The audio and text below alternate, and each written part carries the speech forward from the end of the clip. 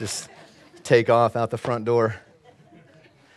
You can pray for me this morning because, as I understand it, I am not supposed to step off this stage. And that is going to be a challenge. So come on, Lord. Be there. Ready to learn about prayer? That's what we're talking about today. I told Pastor Alex we were hitting the little white golf ball around together, and I told him I was going to be teaching on prayer, and I was going to be going through a couple of right prayer postures. And he said, well, I hope your number one is pray to the right God. And I said, no, it's not, but that's a good one. So I'll throw that out there from him. But it was interesting. It was a good moment. It was a laugh. We had fun with it. But I was thinking this morning, about that comment, and I realized there's a time in my life, in my walk, where I really didn't know who in the Trinity to talk to. Did you guys hear that? I really didn't know whether to talk to the Father or talk to Jesus or talk to the Holy Spirit. In fact, an impactful book in my life is from Benny Hinn, and it's called Good Morning, Holy Spirit. And he's talking about talking to the Holy Spirit.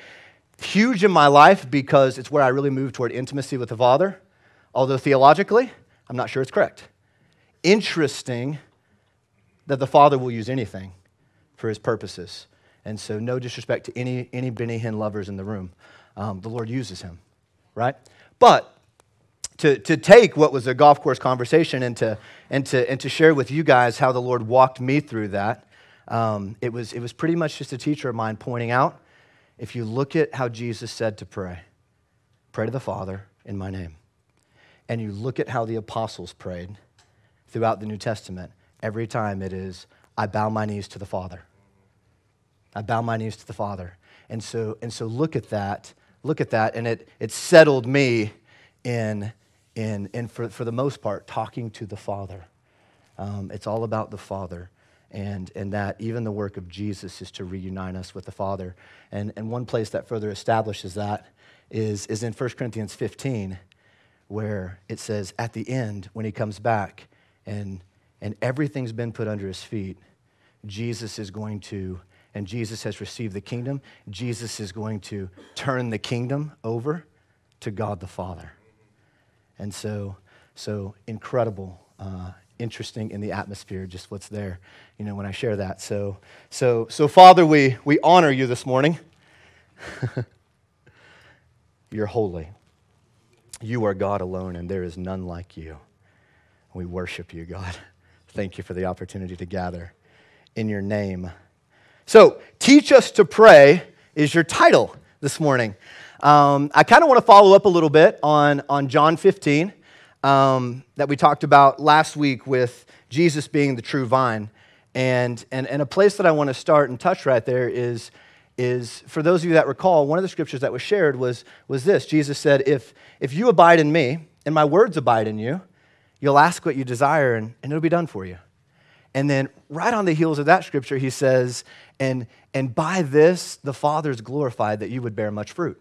And so one of the things that we can pull out of John 15 is at least a part of the fruit that Jesus is talking about is answered prayer. Right? You guys with me so far? Answered prayer. So it's a part two, if you will. We just got done with 40 days of prayer and fasting. And one of the things I left that time with was this. I want it to be a lifestyle. The things that I've done, the pursuit of God, fasting, Lord, show me what this looks like as a lifestyle. I don't want it to be once a year, and I don't want it to just be when my pastor says, hey, we're going to do this, right? And so just a healthy challenge, something to talk to the Father about, a takeaway for me. Pastor Alex has told us a number of times, and I find it fascinating, when he says it, as he'll say, as a pastor, if I haven't taught you how to pray, I've taught you nothing. And just to demonstrate why that is. Oh, whoo! That was only one. Somebody give me, what is it like? College football rules, you only have to have one in, or that doesn't count. Let me have someone come to me, Michael Wallace, come up here, and show you guys why if we haven't been taught to pray, we don't learn how to pray, then really we have nothing. Come up to the sacred stage. Yes, welcome to holy ground. If I recognize that Michael has all the provision I need, all the resources that I need, he has all the love and all the emotional healing that I need. He has all of the finances and the resources that I need. And I know that about you. Take it to the bank, right? None of that matters. Even if I know, if I ask him, he'll say yes. None of that matters until I say, hey, I'm hurting. Pour into me. Hey, I need provision right here. I'm in a financial mess. Help me. Give me wisdom. Give me resources. Do you guys see it? Is that a good illustration? Thank you, buddy. Appreciate it. The ask is the activation of what we know, about the Father, what we know to be true. And so we can, there's value in knowing the character and nature of God, right? Because if you go and you ask, but you're not familiar with that character and nature, then you're gonna do what James says is ask amiss, right? And so we have to know the character and the nature. But if we know the character and the nature and we're not Father and asking, then it's kind of dead in the water. You guys see that? That's a part of why Alex says, if I haven't taught you to pray, I've taught you nothing. So I want to kill a sacred cow this morning as we get started, but I want to do it gently.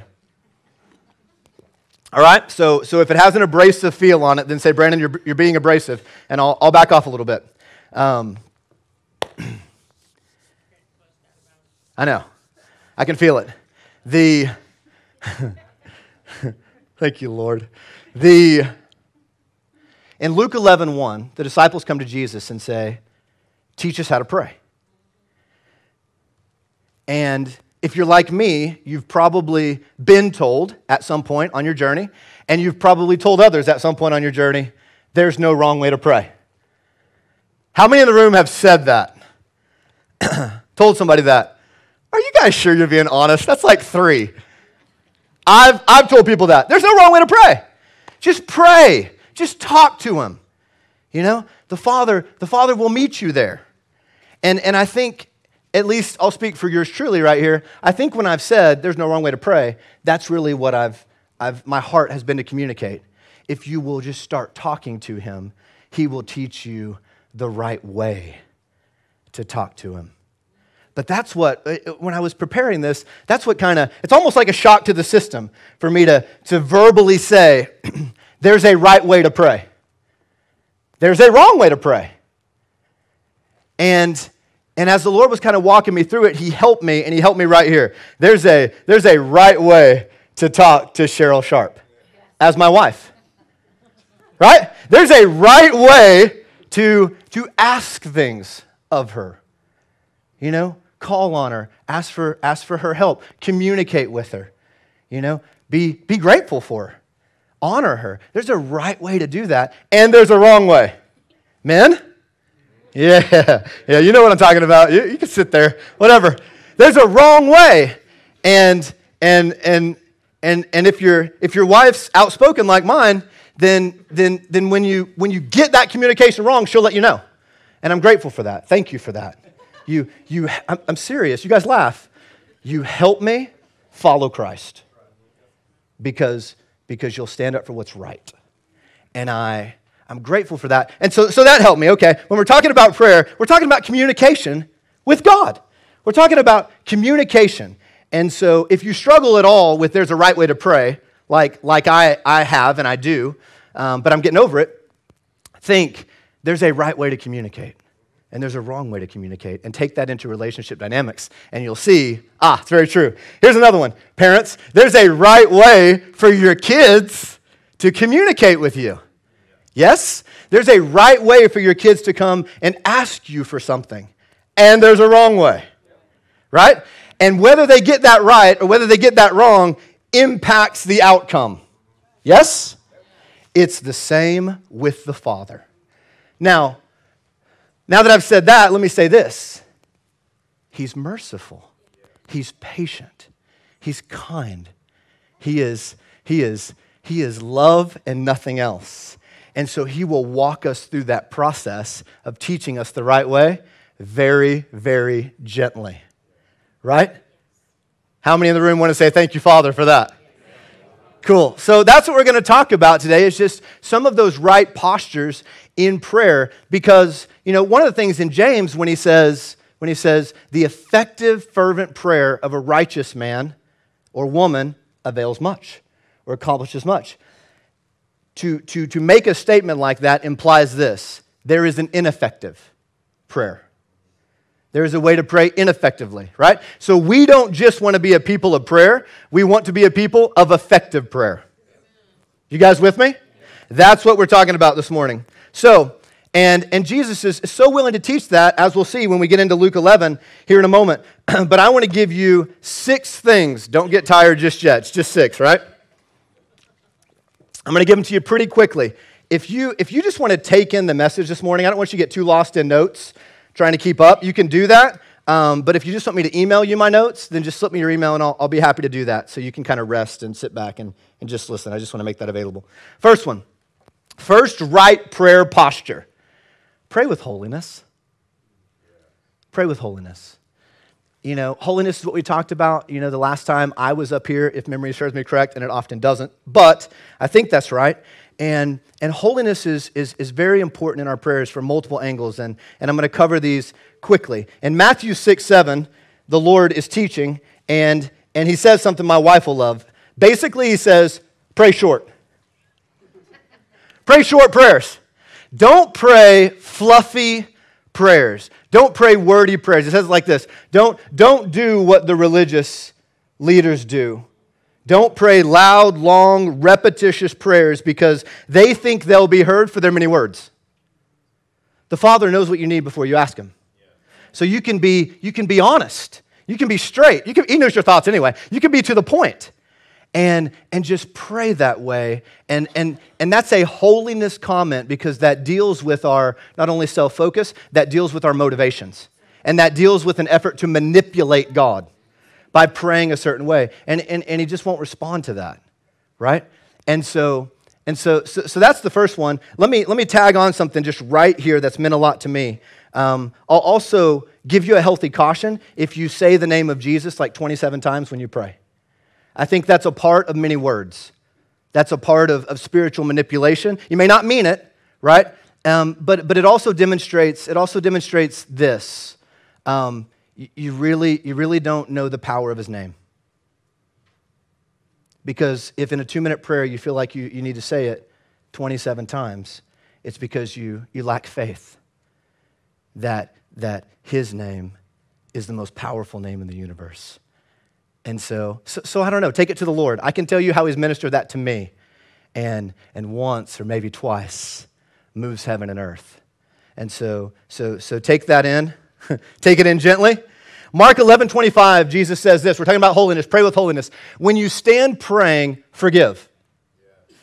Bless you. So that you forgive others their trespasses, your heavenly Father will forgive your trespasses. So when you stand praying, forgive. And whether or not you will forgive, if we're going to trust red letters in our Bible, seems to have a very real impact on the effectiveness of your prayer and on how the Father will or will not move.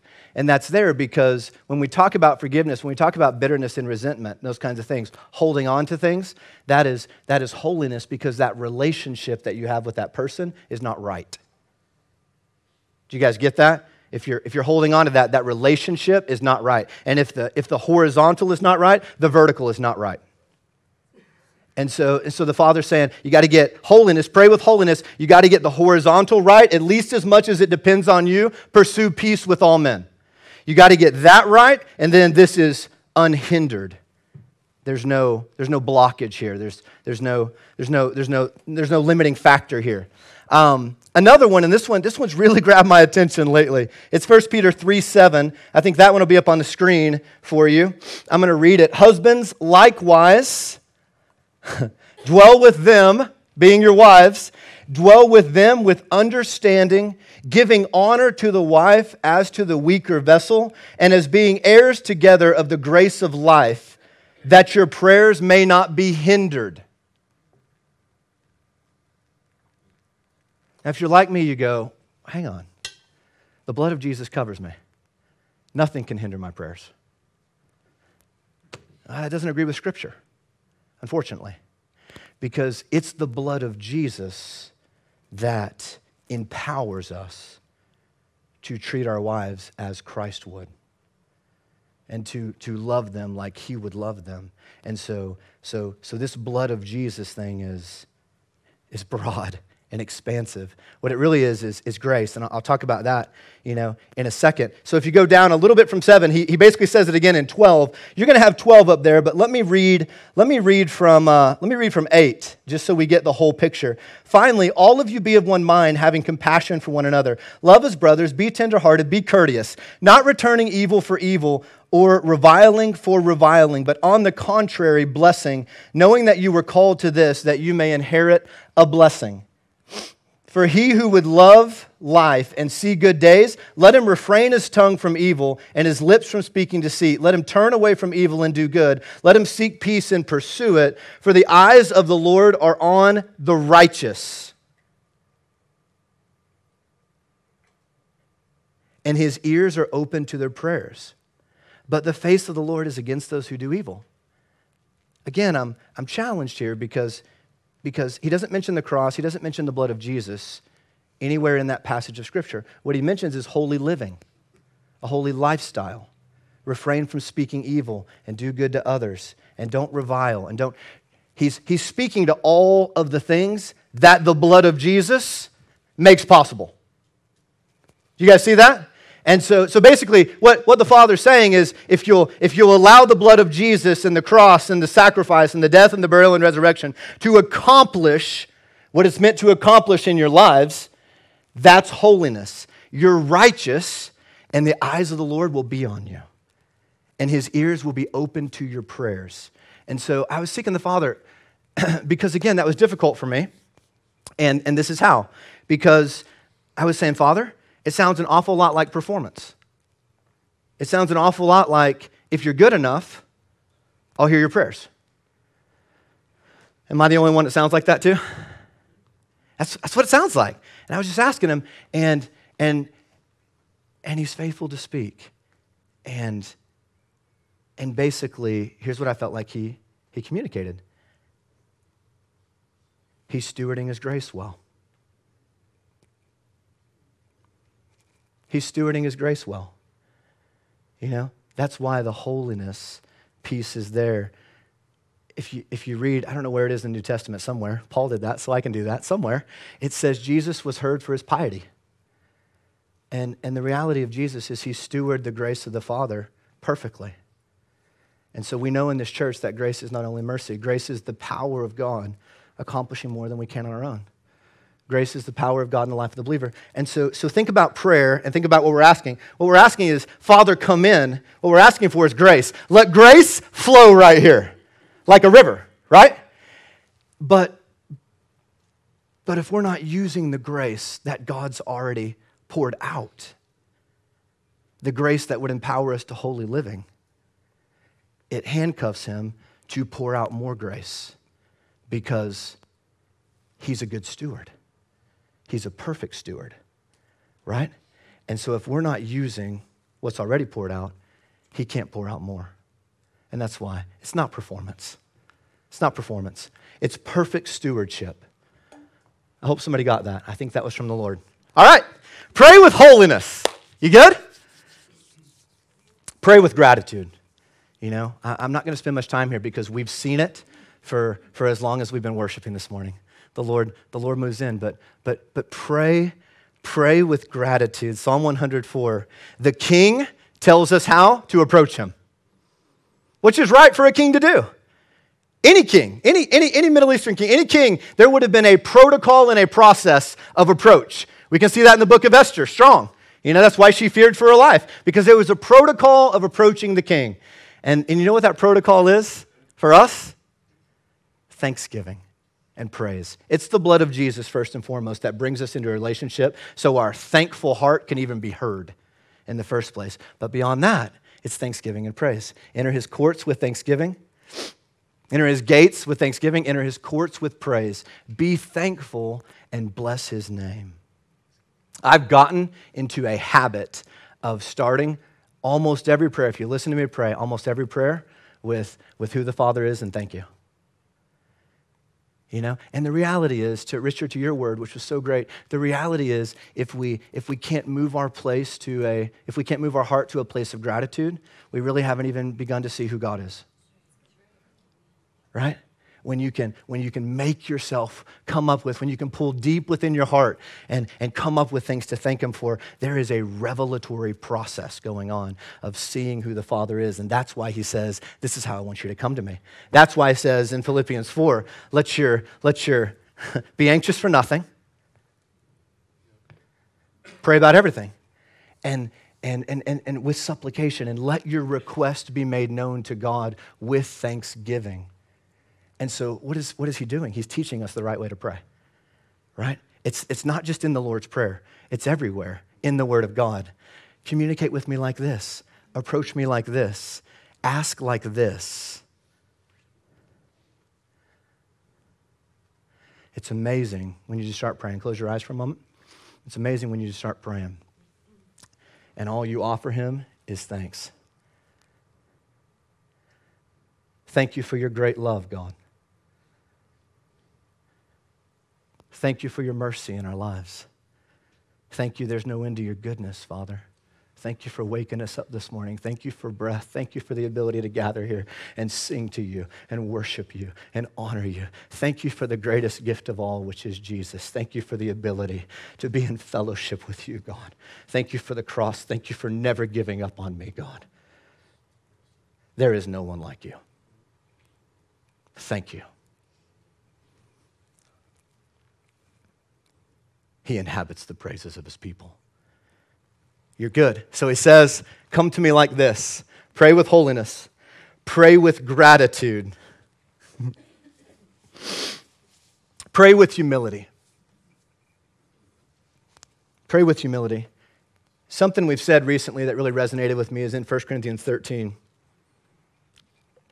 It's talking about the nature of love, and it says love doesn't seek its own, but some versions say love doesn't demand its own way. We don't have to demand in prayer. The Father won't respond to that. Again, it's manipulative in nature. And it's outside of the character and nature of love, this demand. If what he says is true, that he takes care of the grass and the sparrow like he does, and we're of so much more value, and he knows what we need before we ask him. It's enough to ask. He's a good father. Again, we can look at our own kids or understand us as kids and communicating with our parents. You know, how well did it work out when you demanded things of your parents? Or how well does it work out when your kids demand things of you? It doesn't work out well for mine. I love them. It's just dysfunctional. You know? And so I don't give it any traction. And so the Father's the same way. So I love what he says. If he's given us his son, how will he not freely give us everything else? Everything else he could pour out compared to Jesus is like nothing. And so don't get tripped up into a mindset where it feels like the Lord is holding out on you, because he's not. The other thing that empowers us to pray with humility is this right here. We have to understand prayer doesn't start with us. Not true prayer. Not prayer that actually gets answered. It doesn't start with us. All true prayer starts in heaven.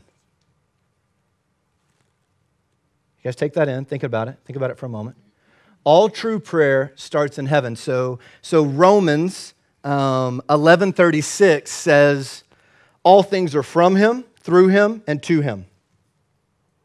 Right? So everything that has kingdom on it, everything that has grace on it, the power of God on it, originates with the Father. There's a couple of scriptures that come to mind. One is John 15 that we already mentioned. Another is in the Psalms where it says, he'll give you the desires of your heart. And we typically think of that as he'll grant the desires that I have, which is definitely an implication, but he plants. Right? Oh, I'm a poet. He plants those desires, and he grants those desires, right? Sign me up, Michael. I'll be up here singing next Sunday. Why are you guys laughing? So he puts those, Frank's still not over it back there. He's working hard. All true prayer starts in heaven. And so the Father sees something that he wants to accomplish in the earth.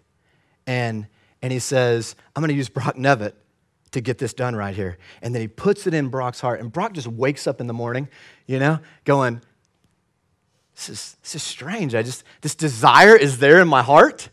And that's all I know. All I know is it's strong. So let me give time to it because I don't want to do anything hasty. Let me just see if it, and he talked to him 2 weeks later. This desire is strong in me, And he's praying, he's asking the Father, and eventually gets to the place where it's like, God, this must be you. And he asks for it. And it releases the Father from heaven to accomplish that thing in the earth because prayer is a contractual agreement between heaven and earth.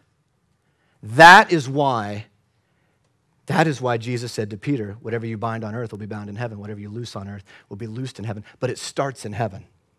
And then it comes to earth. It's like ping pong. And then we pray it back to the Father. And he says, good idea. And he does it.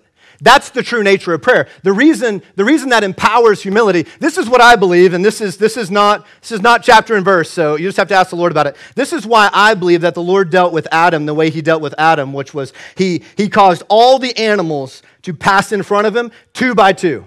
And Adam named every animal according to its nature, which is amazing. And then all of a sudden, the next piece in the story is the Lord putting Adam to sleep, taking out his rib, and creating Eve. I believe the Lord saw elephants 2 by 2, and dogs 2 by 2, and cats 2 by 2, and lions 2 by 2, and horses 2 by 2, and it says there was not a helper found suitable for him. And said, Lord, where's the one that's like me? And he said, glad you asked. Go to sleep. Because he waits. He waits for us to see the need. He waits for us to see the need and voice that back to him. Prayer is so powerful. Lord, help us get vision for seeing how much we can really move heaven and earth as you put things on the inside of us. And we pray those back to you. All true prayer starts in heaven. This is really easy to be humble right here. Romans 8:26. Be up on the screen for you. If it is, I'll read it from there. Likewise, the Spirit also helps in our weakness, for we do not know what we should pray for as we ought. Tell your neighbor that. You don't even know how to pray. We're just agreeing with the Word. But the Spirit Himself makes intercessions for us with groanings which cannot be uttered. When I realized, Brandon, you don't know how to pray, it set me free. It set me free from religious, broken, stupid pride and trying to impress people. I don't even know how to pray. And the Lord, what are you going to do? Disagree with God? He says it, And so it's healthy. But what is His solution? His solution is the Spirit of God on the inside of us, inspiring our prayers, right? So I'm so limited in my knowledge of any given situation or person. And where I can pray from is very limited, and I need supernatural utterance. I need inspiration from the Spirit of God as it's put on the inside of me to pray effectively back to the Father. And this is the prayer language. This is tongues. But I need God to inspire my prayers in English. We need God to inspire our prayers in our native tongue, and we need Him to inspire our prayers in another tongue of men or a tongue of angels. They're both supernatural inspiration from the Holy Spirit of God to make them effective because we don't know how to pray. And so when you lean in there with incredible humility and say, God, I need you to inspire what I'm about to ask you. When you're humble, guess what comes? Grace. Grace comes. Power comes. Revelation comes. Supernatural utterance comes. Now that being said, I talked about tongues for a moment. And if you don't pray in the Spirit, if you don't pray in tongues, I just want to encourage you with all my heart. I'm so passionate there, I can't even communicate it to you in words. Because although when I embraced it, I was pretty ignorant. I just trusted the Lord. I trusted men and women of God around me. But as the more I came to understand it, the appreciation grew even more. And so 1 Corinthians 14 makes a lot of very interesting statements about praying in the Spirit. And one is this: when I pray in a tongue, my spirit prays. That's what Paul said. When I pray in a tongue, my spirit prays, and I'm speaking mysteries, but I'm speaking the perfect will of God. That's all in 1 Corinthians 14. And so I had a teacher that said this, and this helped me, because tongues is so weird. You know, it's so supernatural, it's so outside of us. I think that's why it requires a special place of surrender, because you're not in control anymore. And he said this, said the Lord told him this: consider the Father's problem. Men have authority on the earth to pray. Men and women have authority on the earth to pray. But men don't know how to pray. Right? And so the Father gives us a language that is outside of our understanding and outside of our mind, so that we can tap into His unlimited knowledge. This is one of the most central purposes of tongues, as I understand it, so that we can tap into His unlimited knowledge and pray His will perfectly. People, situations, things in the Spirit, tragedies, disasters, help that you don't even know about. But the Father knows about them. And He wants to move in those situations. When you pray in the Spirit, you submit yourself there, and you're used in ways that we'll find out one day what those prayers look like. Does that help you guys? It helped me. It helped me. Cool. Here's the last thing on praying with humility. 2 Peter 1:4 talks about we've received great and precious promises, so that by these we can become partakers of the divine nature and escape the corruption that's in the world through lust. And so keep in mind when you're praying and when I'm praying, and this is difficult for us. I know it's hard, y'all. When we're praying, for us, it's about the answer. We want the answer. We want the breakthrough, right? For the Father, He cares about that, but it's secondary.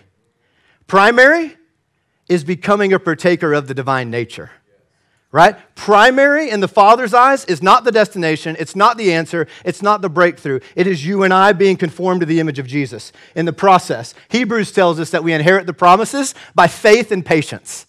And so as we go through that process, if we allow it to be a transformational process, and you'll start to gear your prayers in the direction of, Father, I really need this answer, but let me tell you what I want more. I want to be like you. As we walk through this together, I want you to make me more like you. You'll meet God in the greatest desire of His heart, and you'll find He moves with power, you know? And it's weird. It's another kingdom paradox. You'll find when the answer is that everything to you, you probably start to get more answers. And so pray with holiness, pray with gratitude, pray with humility, pray with peace.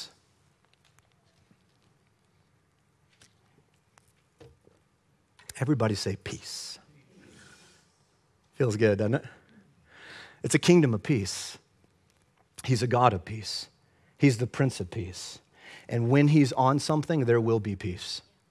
No matter the storm, no matter what's up in the atmosphere, no matter what you're facing, God can bring peace into any circumstance, any and every circumstance. And so 2 Peter 1:3 is, it's a life verse. It's a life verse for me. And it's changed the way that I pray. And here's what it says. He, the Father, He's already provided everything that pertains to life and godliness through the knowledge of Him. And so this has changed my prayer life incredibly, because I recognize, and I hope what you'll see if you don't already know it or see it, is there's already provision. What you're asking the Lord for, what He's put in your heart to pray back to Him, He's had in mind before the world existed. Easy to say we believe that, y'all. Difficult to discipline our mind to go to that place. What you'll find when you do this is you get control of your emotions, which the Father would have us do as we grow up in Him. And so He's already provided everything. Say everything. Everything that pertains to life. That's a big umbrella. And that pertains to godliness. Now, what are you facing in life? What am I facing in life that doesn't fall up under one of the two of those? Life, godliness. Anything? Anything in the room? Then He's already made provision for it. He already has it in mind. He already has a plan. He already has a way. And so why this means so much in my life and others that I talk to is because you recognize the Father is never scrambling. He's never in a panic. He's never backed into a corner. He's never making plans in the moment. And he's never surprised. Robert Britt says it this way, and I love this. There are no emergency meetings in heaven. Right? I mean, you're looking, we're going through serious stuff, y'all. We're asking God for big stuff. And there's tragedy that we're walking through. There's crisis that we're walking through. And there's things that are happening that we could not have seen coming in a million years. And we're surprised, and we're rocked, and we get shaken to the core, and we don't know how things are going to play out. And when you can look at the Father and say, it's caught me by surprise, not you. It hasn't caught you by surprise. You've been here. You're already here. You've always been here. And your knowledge is perfect, and your love is perfect, so your provision is perfect. And so give me peace. I want to pray with peace. I want to be able to walk in peace because faith looks like peace. You walk in peace, it doesn't make sense to people. You walk in peace, people ask questions. You walk in peace, people say, how do you do that? You should be a basket case right now. And you can say, let me tell you. Peace is powerful. Powerful. And a prayer sounds different. Instead of scrambling or acting like, God, rescue. What are we going to do? What are we going to do? Father, you've already made provision. There's a story. It's a story I'll tell you real quick because I'm late here.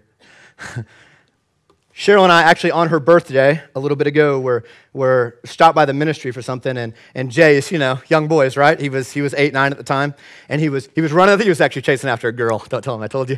He was running, and he ran into a pole, and it caught him right here, caught him the edge of a metal pole, caught him right here and gashed him open.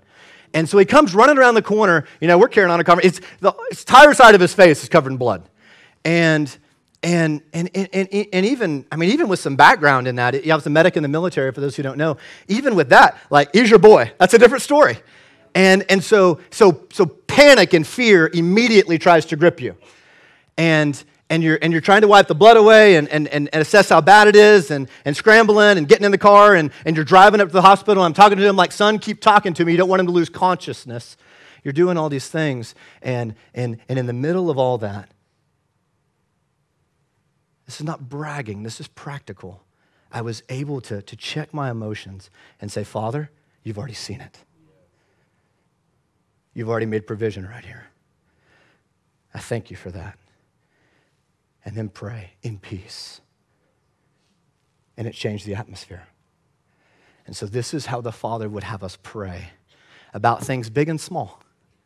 You're already here. Can't you hear how that acknowledges how grand he is, how majestic he is, how powerful he is, how great his knowledge is? When we come to him this way, we're talking about right prayer postures. Peace is huge. Here's the next one. Quickly. In Luke 11:4, Luke 11:1 through 4, I'm going to read it to you. Should be up on the screen, I think. Luke 11:1 through 4.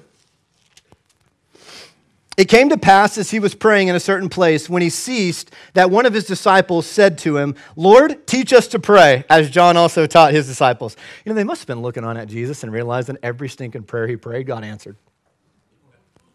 Think about it. Lord, we want to pray like you, I think. Will you teach us how to do that?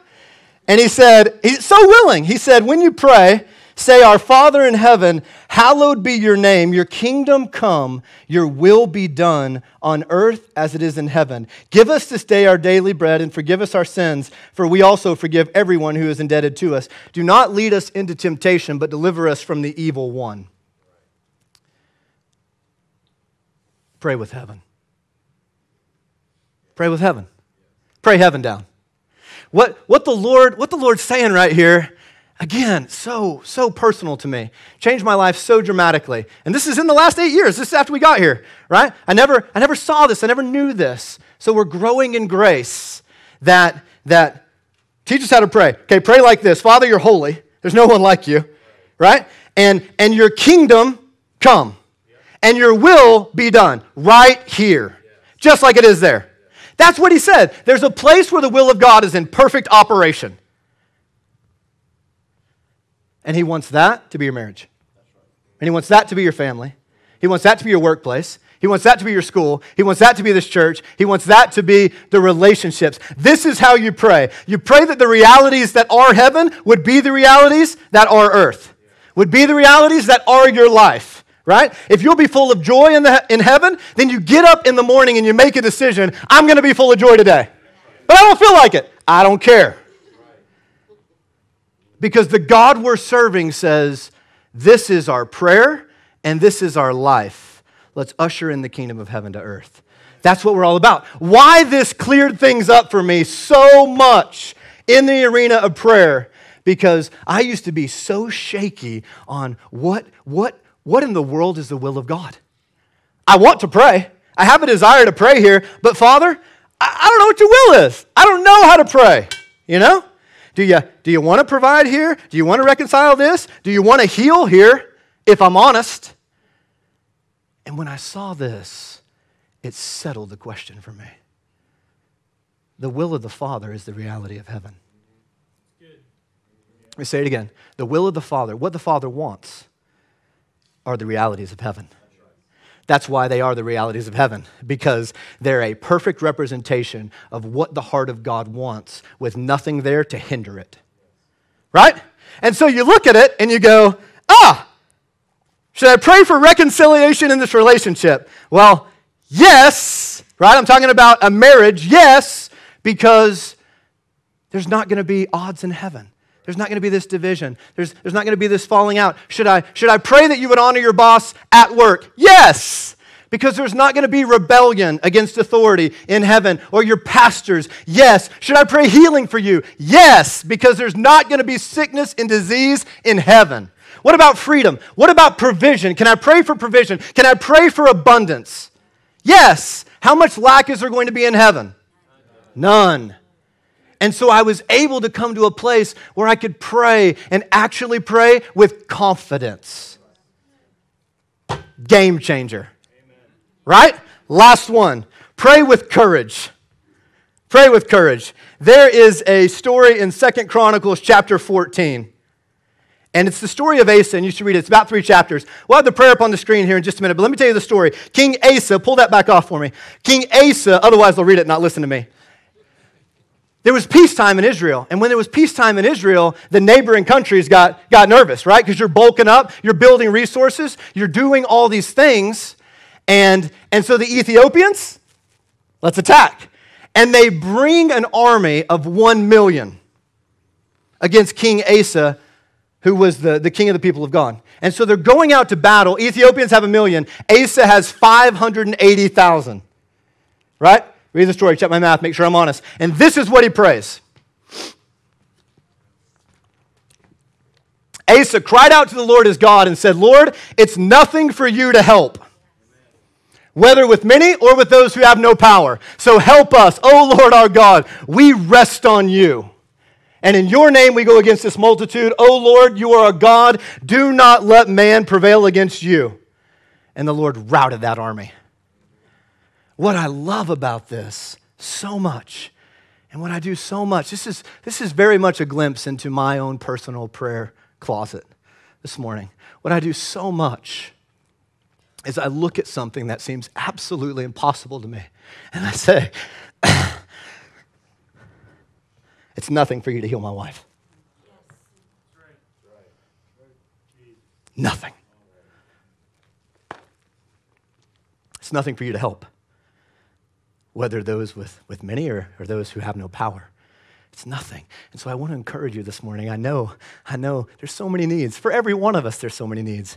And maybe it's a child, maybe it's an estranged maybe it's an estranged relationship, maybe it's work, maybe it's finances, maybe it's marriage. It's something broken, it's a struggle. And the enemy would have you believe it's difficult for God. And the Father would have you believe it's easy. It's nothing for him. And when you can speak that, when you can say that, when you'll move yourself to that vulnerable place and declare that, God becomes so much bigger. in your mind and in your heart. Last but certainly not least is Daniel 3, 16 through 18. Don't put it up there just yet. I know I'm making your job hard this morning. King Nebuchadnezzar had created an idol of gold, and bless you. Happy spring, y'all. He had created an idol, and when he played the music, everyone in the kingdom had to bow down and worship. And Shadrach, Meshach, and Abednego refused to do it.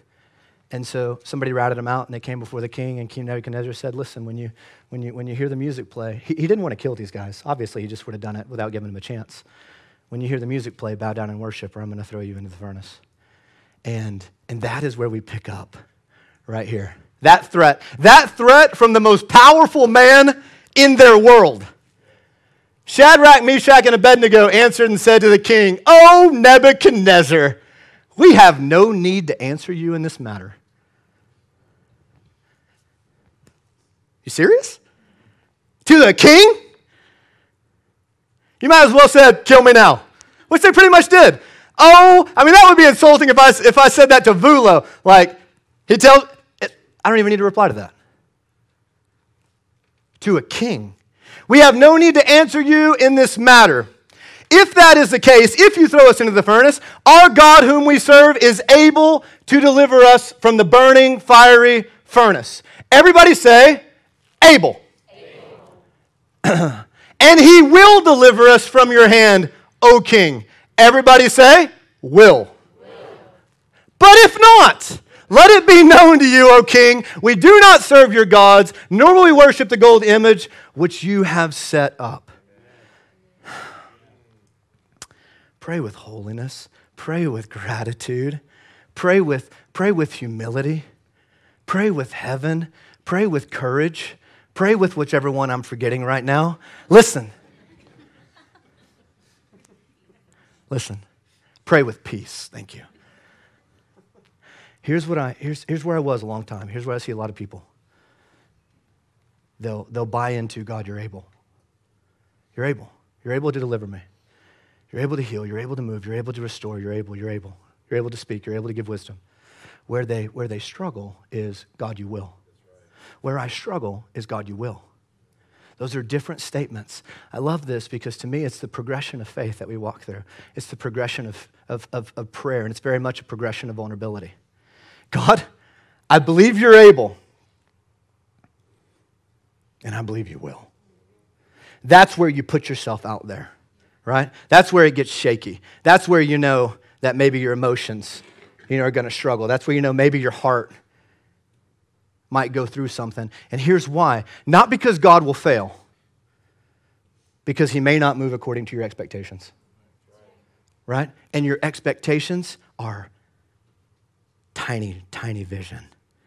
Tiny vision. So this is where it comes in. God, you're able. God, you will. But even if you don't, still worship you. Why? Because you see next to nothing.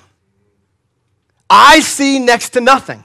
And that's what we have to realize. Paul says it this way in 1 Corinthians 13. Y'all give me 3 minutes and I'm done. Paul says it this way in 1 Corinthians 13. We see in a mirror dimly.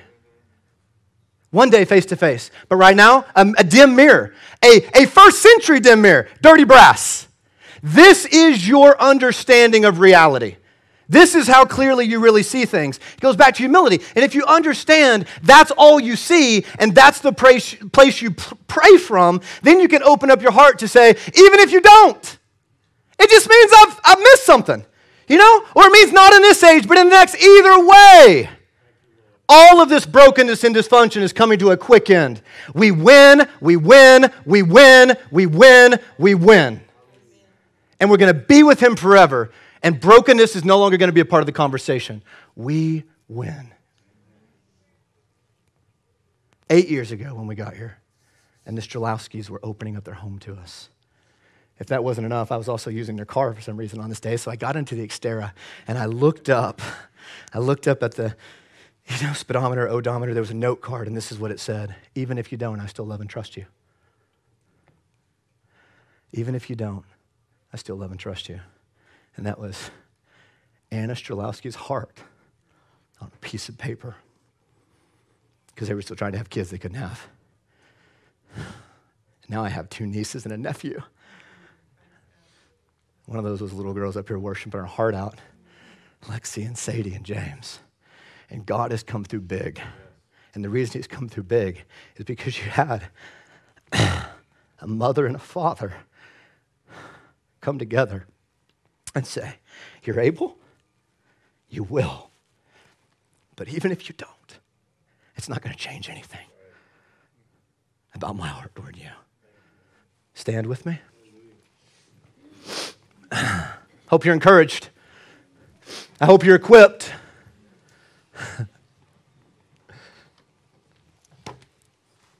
I'm just going to pray for time's sake, and I'll dismiss you. If you want to come up for prayer after the service, come on. We'll have people up that'll pray for you. Father, in the name of Jesus, we worship you this morning. We thank you this morning. We acknowledge who you are, God, your great love. I thank you for the ability to talk to you, Father. We thank you, God, for the ability to do that. I thank you that you hear from heaven. And I thank you, you're the God of miracles. I thank you for a room full of people who trust you and who are learning to trust you. And so, Father, I pray that you would give us great grace this morning, God, as we're reaching out to you and we're bearing our hearts before you and we're asking you to do what seems to be impossible. Father, I pray that we would do that with gratitude. I pray that we would do that with holiness so our prayers aren't hindered. Father, I pray that we would do that with incredible humility, understanding that you're God and we're not. But I also pray that we would do that with incredible purpose, Father, understanding that you've given us a sacred trust of ushering in the kingdom of God to the earth, Father. I pray for your peace to cover us, heart and mind, and that we would view it as the weapon that it is, God. And I pray that we would learn to pray with incredible courage, God, putting what we're asking you, holding it up to you, and seeing how big you are and saying, it's nothing for you, God. And that we would realize this morning that you're able, that we would realize you're willing, and that we would realize how little we see.